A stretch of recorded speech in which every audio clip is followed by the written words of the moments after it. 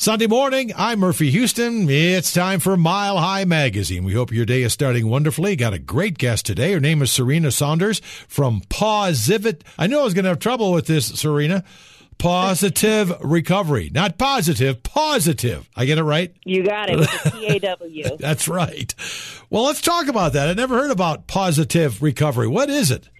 Sure. Positive Recovery is a nonprofit, and we give people in recovery and animals in shelters a new leash on life, as we like to say it. We like to help them heal from the wounds of addiction, trauma, and abuse. So we know that the human-animal bond is crucial to healing and growth, so we provide an assortment of ways to incorporate animals into the recovery process. So how big is your organization? You keep saying we. Is it huge? And how long have you been around? No, it's pretty small. We just started last June, so we've been around for about a year, and it's just myself and a couple of volunteers who are passionate about recovery and helping people and animals. So talk more about why you started this. What's the story behind it? What is your story behind it? Sure. So Positive Recovery cares for animals when their humans are incapable of doing so, in hopes that they can be reunited after they go to treatment.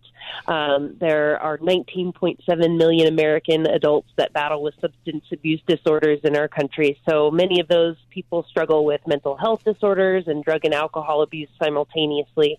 So drug abuse and addiction don't only have an impact on people, but it has a real impact on animals as well. So we know that animals help in healing people with those issues, and our goal is to keep animals united with their animals after they get out of treatment. So we provide temporary pet foster care for individuals that are seeking treatment and those that are recovering from domestic violence or any crisis situations. We do pet visits for people that are in treatment to sort of keep them motivated and things like that.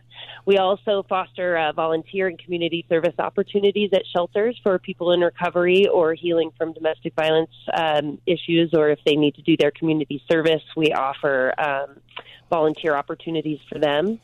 And then we also do, we go into the treatment centers with shelter animals, and we do animal-focused therapy and workshops and things like that. So it's really just a lot of different ways to get animals involved in the recovery process. Well, for an organization that's not quite been around for a year yet, you're doing a heck of a lot of things. Yes, it's a lot of fun and really rewarding. Well, why did you start that? Let me back up a couple of notches here because my mind is just racing with questions all of a sudden. Is it only people dealing with addiction that you help with their pets, or is it somebody that might be in the hospital for a long-term care for surgery or something? No, we're more focused on people that are battling with substance abuse issues, mental health issues. If they're having a crisis situation in those areas, that's where our focus is. But we certainly would be, open to helping anybody in any type of situation where they needed help with their animals. Well, it sounds like you're kind of familiar with the topic. Do you have a recovery story that you care to share? I do. I am in long-term recovery myself. Good. Congratulations. Thank you. My whole life is recovery-based now, and I've met the most amazing people, and I really think that animals are such a huge part of the recovery process. I know that they were for me, and helping people keep their animals is just such a wonderful thing and so important. Well, you have an identification story with the whole topic here of positive recovery. What roles do animals play in recovery? Talk about that. Well, dogs are proven to help treat people with mental disabilities, illness, and addiction.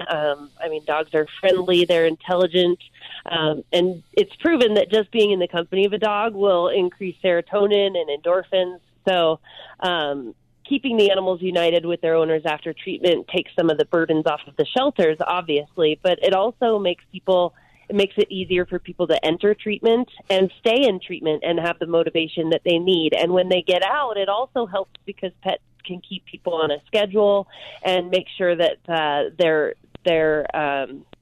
doing the right thing when they get out. So there's a couple of different things that animals do in that regard. And is it mainly dogs you deal with, or are there other pets as well? No, we mainly deal with dogs and kitties, but right now we have 2 guinea pigs in our foster care program. That's so awesome. Sky's the limit on that one. We don't discriminate around here. Well, I was going to wonder because people have a lot of different pets when they're going through whatever they're going through, right? They do, and we'll make it work no matter what. So tell the process. So somebody goes in, they're in recovery, they're worried about their pet. This is where you guys step in, right? That's true. We will step in when they're ready to enter treatment. So they'll give us a call, and there's an application process, of course. And when they send me the application, I'll review it, and we will match them with the foster that's best for them. Well, how do you find the foster people? Fostering animals is a hard thing, not because of the job itself, but letting go once you've fostered an animal for a long time. How does that all work, and how do you get the volunteers? So that we go on the radio and we ask people for it. Here we go. That's why you're here. Yes, that is why I'm here. We are desperately seeking fosters. We go out to the different recovery meetings and different things like that to see if we can find people not only in long-term recovery, but anybody who's passionate about helping people and animals. And we get fosters that way. So once somebody's ready to enter treatment, what I'll do is I'll call up my fosters and I'll try to match that dog with a great foster for, that will work for them. So we try to put our dogs in places where we know that they'll thrive while their owners are in treatment. And it's a pretty easy process. But we do home checks to make sure that the environment is safe. And then, we go out and meet all of the people and stuff like that.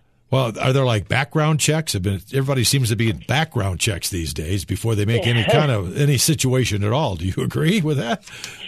Yeah, no, we don't do a background check, but we do a home check, and we do everything that a normal shelter would do in their own foster program. So we go out, we'll meet whoever's fostering, we'll do a dog check. So if there's other dogs in the home, we'll take the new dog and let everybody meet each other and make sure that it's going to be a situation that's safe for everybody and that where we set them up for success.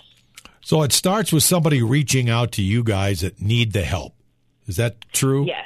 So how does that, let's start there. If somebody listening right now that needs the kind of help you're talking about, what do they do? They can reach us through our website, and that's positive-recovery.com, or they can always give us a call directly as well, and we're always available to help. So then you find out what their situation is, what they're looking for, and you agree. Do you have to do any checks on them and what they're offering up as animals, or you just say, okay, we'll help?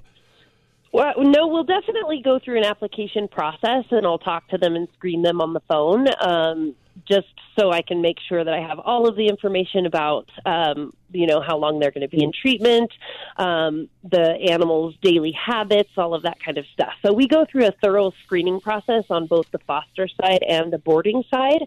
And once I get a foster lined up, then everybody can go where they need to go. So does the foster get a chance to meet with the person that's going through recovery so they kind of have an identification? Typically, I don't ask fosters to get involved with the people that are in treatment. I'm sort of the middleman on all of that. So I facilitate the pet visits when they go to the treatment centers to visit with their owners and all of that. So I try to make life easier on the fosters by doing all of that stuff myself. So what are the qualifications for fosters? There must be different ones depending on what you're looking for. Sure. There's the only qualification is that you love animals and you want to help people in treatment and you have a safe environment to house these animals for at least 3 to 6 month commitment. That's typically what it would be.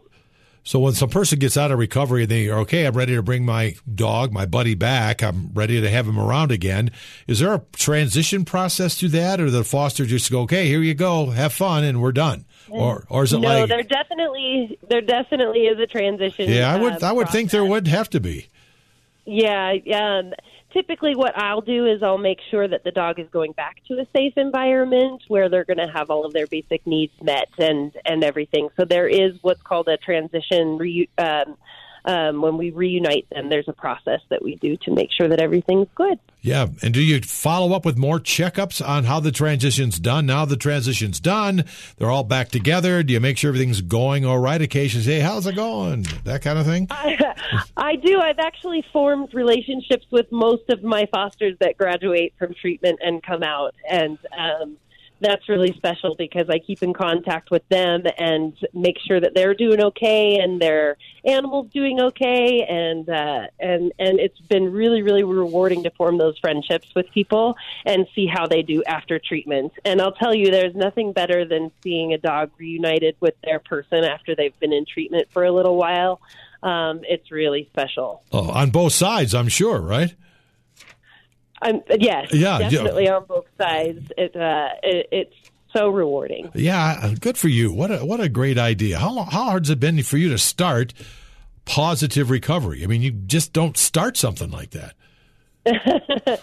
Well, it's funny because I was actually in a therapy appointment and I was talking to my therapist and I said, I just really wish that I could do something with dogs and recovery, the two things that I love the most. And she said, well, why can't you? And we sat there and talked about the need, and that's sort of how the idea was born. And since I started and gotten into, the recovery community, I've just met the most wonderful people, and there really is a huge need for this in our community. So it's definitely been successful, and I just kind of take it as it comes and learn as I go, and keep the goals and the missions in the forefront of my mind and keep on going. It's good for you too, isn't it? It's great for me. Yeah, I can tell. Is. You got a passion going here. I love that. I can feel it coming through the microphone. So congratulations on that. Yeah, I got to ask, animals are just so important to people, whether you need help or not, aren't they? Why is that? We have a dog. We've had dogs forever, and they are just part of the family. Well, dogs are like part of the family, and not only that, but some of these people who have been in active addiction for years and years, their animal is the only thing that has been there consistently for them and shown them unconditional love. And so that type of bond when you've gone through a traumatic experience like addiction is so important. And people are not going to go to treatment if they don't have a safe spot for their animals and know that they're going to be taken care of. Yeah, I do believe that. I do believe that. So I just think animals in all have become so integral in the happiness of our lives. And so, keeping them together is huge. It certainly is. Serena Saunders of Positive Recovery. So is there any cost involved with this, Serena? How do you keep going? You're a nonprofit, so how financially do you keep going? Yeah, we are completely 100% donation based. So I rely 100% on the recovery community and people giving us donations to keep us going and things like that.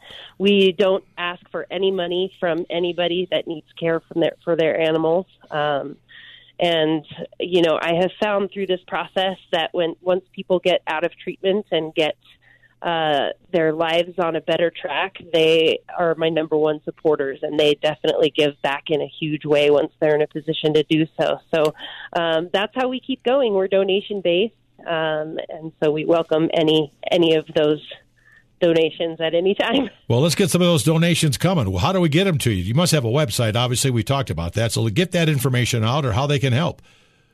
We do, yeah. They can sign up to volunteer for us. They can sign up to foster by doing the foster application. They can donate, find out more about Positive Recovery, and that is all on the website at positive-recovery.com. Positive-recovery.com. Just that simple, right? And it's spelled with a P-A-W. Not like the idiot that started the interview that got it messed up. Well, Serena, thanks so much for coming on Mile High Magazine. Keep up the good work. Congratulations. You're helping many people. It's a great thing. Thank you so much for talking to me. You bet. Anytime. And thank you guys for listening to Mile High Magazine. Now, don't go away with more.